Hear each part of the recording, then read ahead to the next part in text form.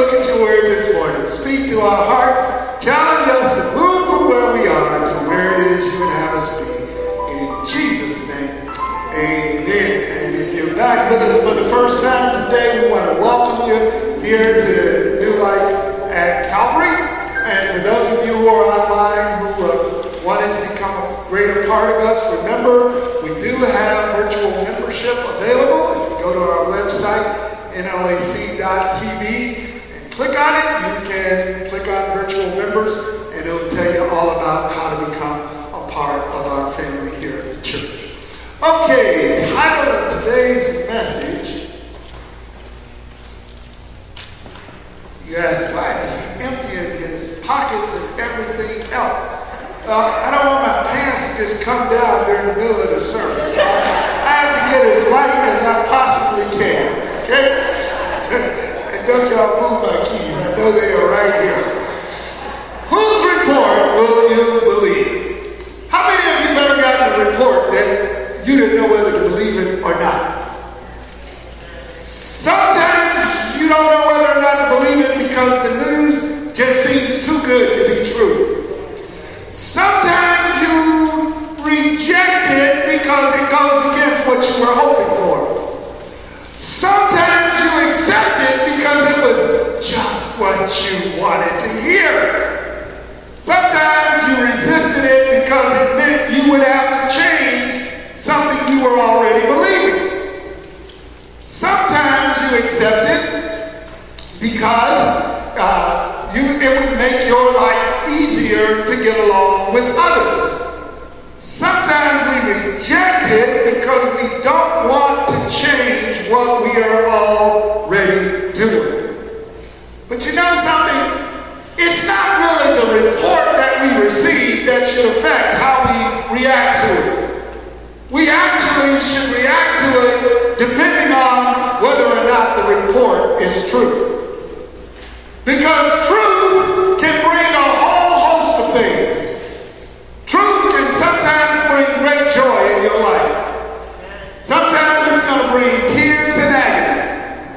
Sometimes it's going to bring hope. And sometimes it's going to bring despair. And though we might like to think that truth depends on whether or not I believe it, how many of you know truth is truth independent of your belief? How many of you have ever believed something was true and found out later it wasn't? How many of you have believed something was a lie and you found out later it was true? Sincerely believing a lie can have severe consequences for our lives. Just like believing you are in a safe place when you are not could cost you your life. Now, if somebody interrupted the service and came running through that door right now, I would have said, the smell of gas is all over the basement. I think we should end the service now and get out. Now, how many of you who believe this is true, and you can smell gas coming out the vent, are thinking to yourself, this might be one of Pastor Rick's good sermons. I'm going to sit here and listen to the whole sermon before I leave.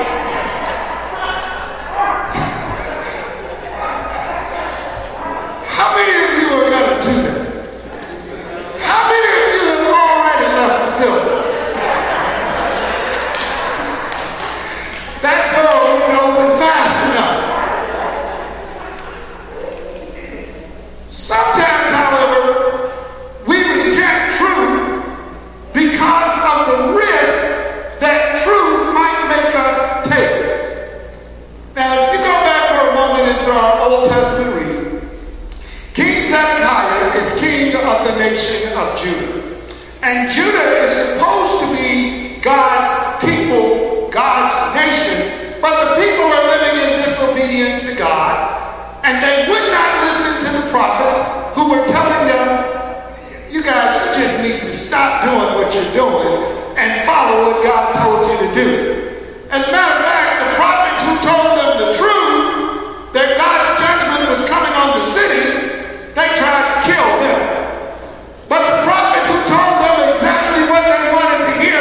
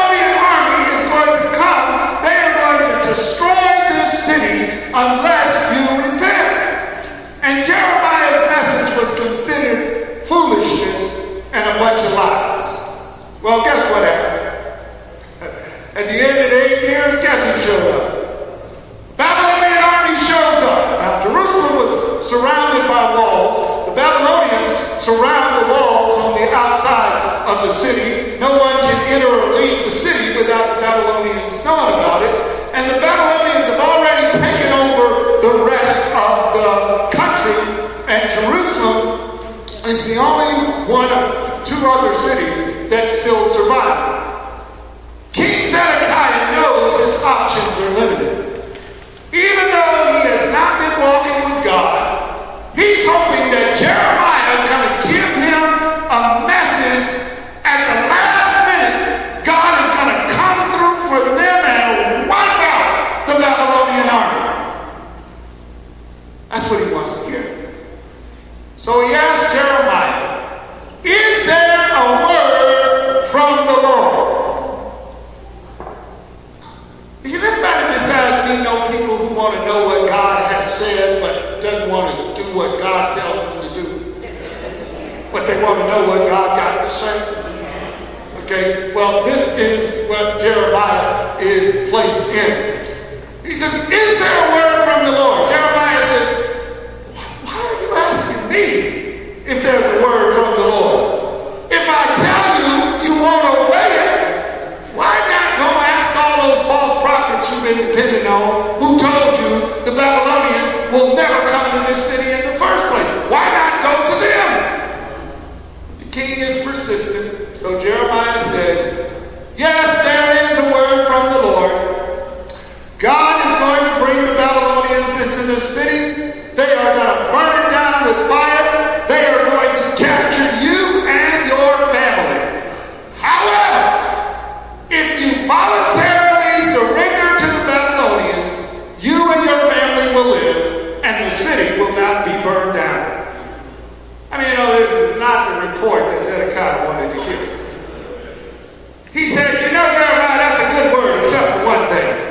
You see, if I go over and surrender to the Babylonians, our people that's over there with them, they'll probably try to kill me. Jeremiah says, look, brother, you don't have to worry about that. They are not going to kill you. It's not going to happen. What you need to do is to obey the Lord so that you and the rest of this city can be saved.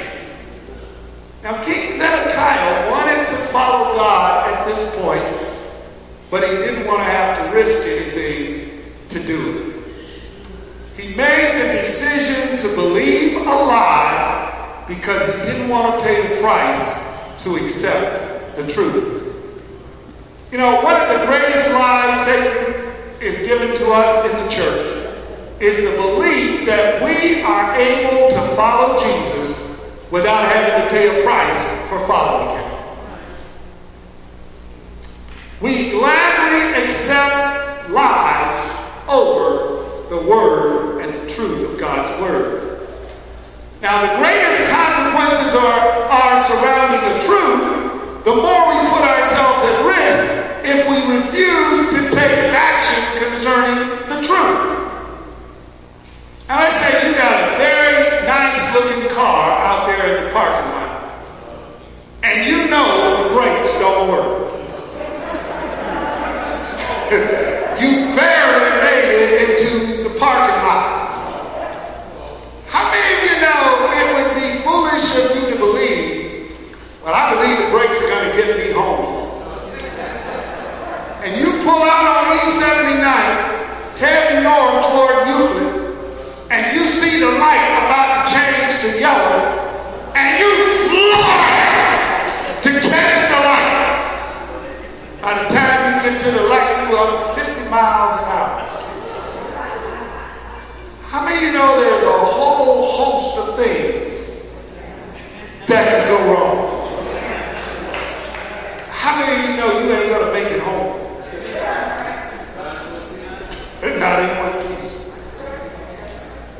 The greatest truth that exists in the world today is Jesus Christ. Jesus said, I am the way, the truth, and the life. No one comes to me except through the Father. So what are you going to do with this report from Jesus? Because is Jesus actually claiming that everybody should follow him as the direction they are to take in their life?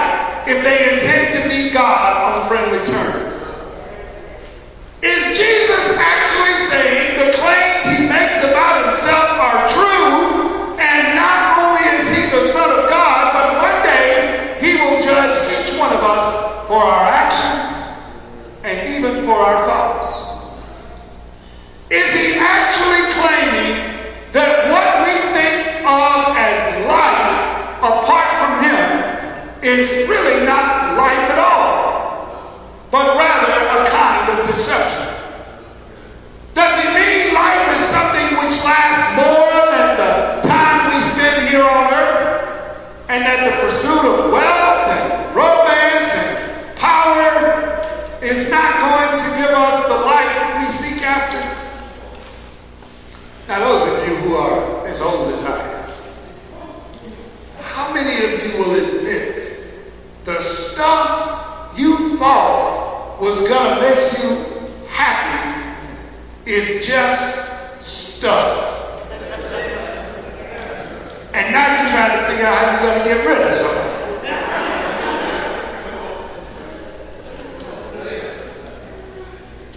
You see, there was a group of people who said yes to all of these questions about what Jesus said, but they said yes before he was crucified. Now, after they watched Jesus be killed and put in a grave, they weren't quite sure they could believe all of this anymore. After all, if Jesus could not save himself, then why would anybody want to put their faith and trust in him to be saved? So, on the third day after Jesus had been crucified, now his disciples, they received a report saying Jesus is alive. But the news seemed too good to be true. So they put that report to the side, because they received another report. And the other report said a rumor was going around that some of them had come and stolen his body from the tomb. That report would make them criminals. So they were in a bind. They hadn't believed the women's testimony of having actually seen Jesus alive, yet they knew they hadn't stolen the body, but if they hadn't and somebody else had, they knew they were going to get blamed for it. Now, unlike us who last Sunday this time, man, we was having a shouting celebration of a service with Easter. They instead was behind locked doors, living in fear that at any moment somebody was going to knock on that door and they would be arrested. So they didn't know which report they were going to believe. And then there, in the midst of their confusion, their unbelief, and their fear, something happened. Jesus suddenly appeared out of thin air in this locked building and says, "Peace be with you." Now just think about that. Suppose I'm preaching this sermon. Jesus just showed up right there. Again, some of y'all already done ran out the door. Some of y'all got to stick around to find out what he had to say. But Jesus appears and he says, "Peace be with you." Now, the last time Jesus had suddenly appeared like this was that night when they were out there in the storm on the sea, and it was dark, and Jesus appears out of the darkness, and they thought they had seen a ghost. I want us to realize when we want to serve God, but we are confused, not sure what to believe, Jesus gives us the same message. Peace be with you. And Jesus wanted them to know that this was actually him. So he didn't puff up and puff back out. He goes over with his hands stretched out and says, "Put your fingers here where the nails were." And then he pulls his robe up and he says, "Put your hand here in my side." And it's at this point, after they've done these things, that the scripture says the disciples were overwhelmed with joy that they had saw the Lord. They now knew which report they was going to believe. They were eyewitnesses, eligible to testify in court because they had a first-hand account. They had undergone the greatest upheaval in their lives during the past 3 days. They had quarantined themselves off in order to try and save their lives. But Jesus wanted them to know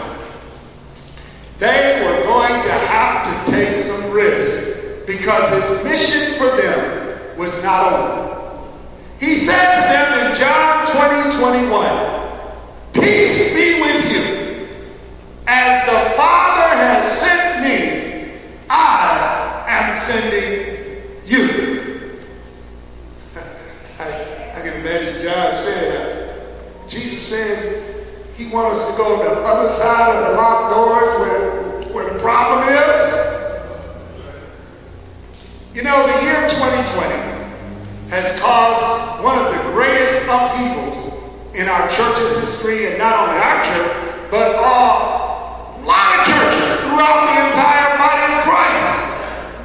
But you know what? I believe for the year 2021, John 20:21 is the message God still has for us today, in which he says, "Peace be with you. As the Father has sent me, I am sending you." You see, Jesus has a mission for the church to reach those who still do not know him as Lord and Savior of their lives. Just like he let the disciples know they were going to have to take some risks to carry out his message, we're going to have to take some risks with our lives to fulfill the mission we are called to do. The message of Jesus Christ's resurrection was never meant or intended to be quarantined inside the church. It was to be taken to those who never heard of Jesus. But the good news is, Jesus doesn't send us out in our own power. The scripture says in verse 22, "And with that, he breathed on them the Holy Spirit." Okay, Jesus wants to breathe on us the Holy Spirit so that we know we're not being sent out alone. The Holy Spirit is going to be with us. The Holy Spirit is the one that touches people's heart. God simply needs our hands, our feet, our mouths to make the message known. But most of us don't want to go. And why don't most of us don't want to go? Most of us don't want to be rejected. You know what? I got good news for you. The truth is, we're going to be rejected. Okay, so we may as well accept that. We are going to be rejected even by those that we think are going to be eager to hear the report. It just so happened that Thomas, one of the 12, was not with the disciples when Jesus showed up. So when Thomas, we call Thomas Doubting Thomas, but that's really not a good name for Thomas. If you look at Thomas in the scripture, you see Thomas was a pretty brave dude. In John chapter 11, it was Thomas who said, "Well, if Jesus is going to go to face death, I'm going there with him." Come on, y'all. Thomas was there with Jesus at the Last Supper. He was there at the Garden of Gethsemane. He had watched Jesus stop them from trying to fight for him when the soldiers came. He watched Jesus just give up without a fight. And I think that did something to Thomas. We don't know whether Thomas hung around for the crucifixion or not, but we do know that he decided to walk away from the faith. He wasn't going to take any more risks for Jesus. We don't know where he went or if he went into hiding. When he did finally show up with the other disciples, and he enters the same building, and they open the door, and they say, "Thomas, we got the best news you ever heard in your life. Jesus is alive. He's risen from the dead." Thomas looked at them like they had lost their mind. You see, Thomas chose to believe the other report he had heard. The other report said somebody had stolen Jesus' body. You see, Thomas, kind of like me, a logical person. Surely, if Jesus had risen from the dead, Jesus could have stopped the arrest. He could have stopped the trials. He could have stopped the crucifixion. If Jesus had risen from the dead, surely he would have went, first of all, to the religious leaders and said, y'all thought y'all had me gone. I'm back. Surely he would have went to Pilate and said, I told you I was the truth. Surely he would have appeared in the temple. But he didn't. How many of us know we can't always understand why God doesn't do things like we think he should do? Anybody besides me ever had a good plan for God to follow and God whipped it up?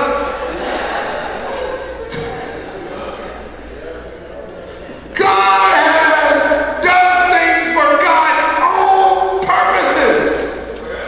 Thomas boldly declared, he said, hey, you take this message back to your risen Jesus. You tell your Jesus, if I don't see the holes in his hands and put my hand in his side, ain't no way in the world I will ever believe he's risen from the dead. Thomas made a conscious decision to reject the idea of a resurrection. He made a conscious decision to believe a lie. If the other disciples wanted to go ahead with all that self-delusion, unscientific nonsense, messed up minds, they can do it. But he wasn't going to have anything to do with it. You know, we all have our reasons for accepting or rejecting the resurrection of Jesus. But you see, a whole lot hinges on whether or not Jesus rose from the dead. For instance, if Jesus Christ is risen from the dead, then what God says I can become is true. God says I can become a son or daughter of God with all the rights and privileges afforded to it. God says I'm no longer an alien or a stranger. God says that nothing has to enslave my mind. God is saying our bodies can be changed, that we can become new creatures in Christ regardless of what our backgrounds have been. God is saying we can be set free from any addiction, any lust, any bondage, any unforgiveness, any pain, and anything else that Satan throws at us. God said if Jesus is risen from the dead, we can have the Holy Spirit living in us, which gives us the power to make the changes that God wants to make in our lives. You see, we're not in this transformation process by ourselves.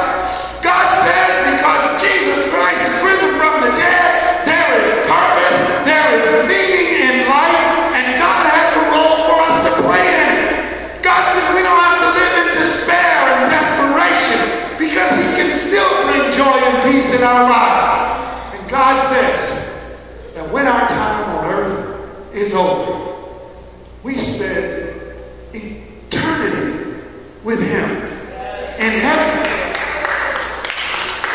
But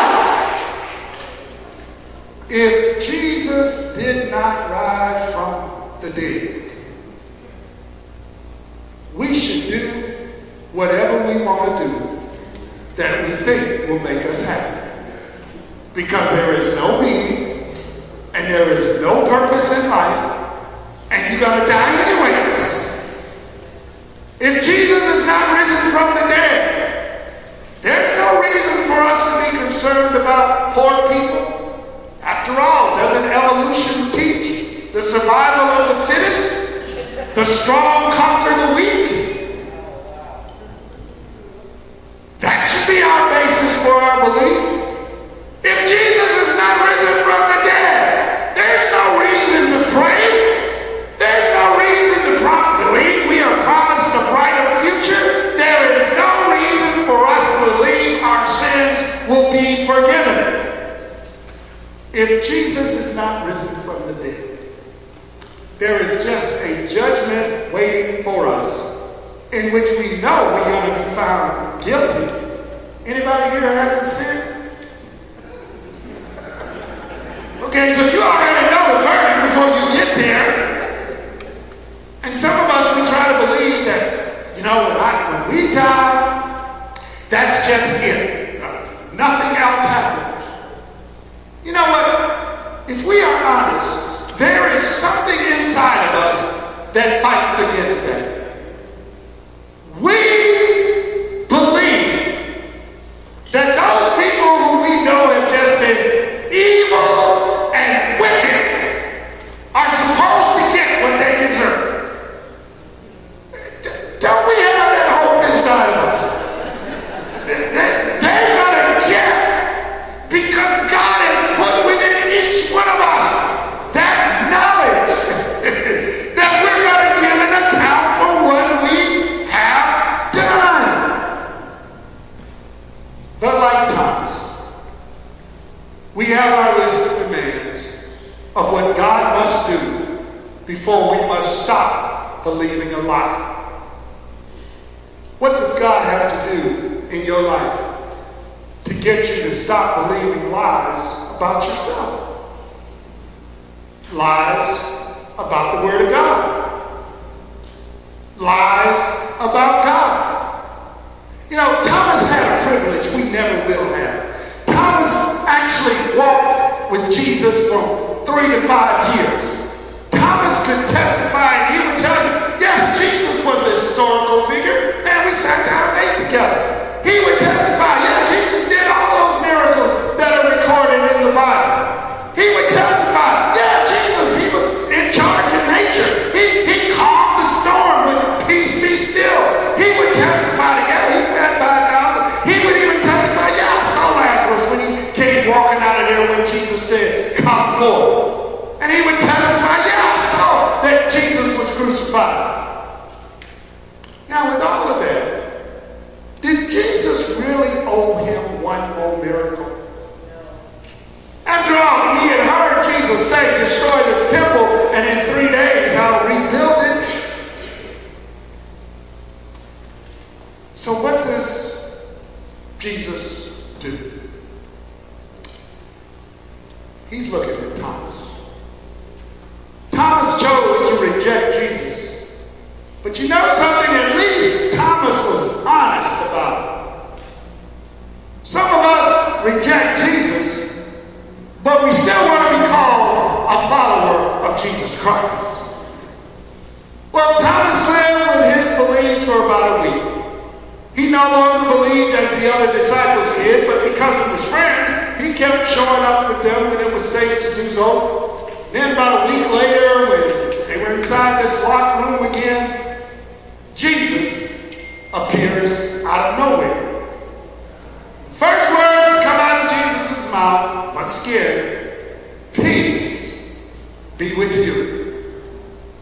And the next words, he looks over at Thomas and he says, put your finger here in my hand. Put your hand here in my side. Stop doubting and believe. You know something? Jesus knows all the ultimatums we have given. He knows all the reasons why we say we can't believe. And he knows the truth, though, of what is really in our hearts. If you had been Thomas, how would you have felt with the risen Jesus standing in front of you like that? You know something? If you don't know Jesus Christ as your Lord and Savior, one day you will stand before the risen Jesus. And he'll have his arms outstretched. And you'll have to defend why you rejected the report that Jesus is alive. One thing you won't be able to do, you won't be able to blame Pastor Rick or Pastor Kelly. Because we both told you the same thing. What defense will you offer? Thomas encountered Jesus before he died, and Thomas' mouth dropped wide open. Doesn't even say whether he went to touch or not. He said, my Lord and my God. Now the good news for Thomas is that he made the confession before he died. So he was able to repent and live for Jesus. But the scriptures tell us that one day, every knee is going to bow. Every tongue is going to confess that Jesus is Lord. But the tragedy is, it won't do you any good for your life today, dear. And it won't do you any good for your life that's coming afterwards. Saints, and those of you who are thinking about giving your life to Christ, don't let the fear of people or wanting the approval of others cause you to fail to believe the report that has been given concerning Jesus Christ. Your present and your future is hanging in the balance. Jesus ended this chapter with John 20, 30 through 31, in which John wrote, Jesus performed many other signs in the presence of his disciples, which are not recorded in this book. But these are written that you may believe that Jesus is the Messiah, the Son of God, and that by believing you may have life in his name. God has given us evidence of the resurrection. We have received a report from first-hand eyewitnesses. But the final choice still remains up to us. Whose report will you believe? We used to sing a song. Whose report will you believe? We shall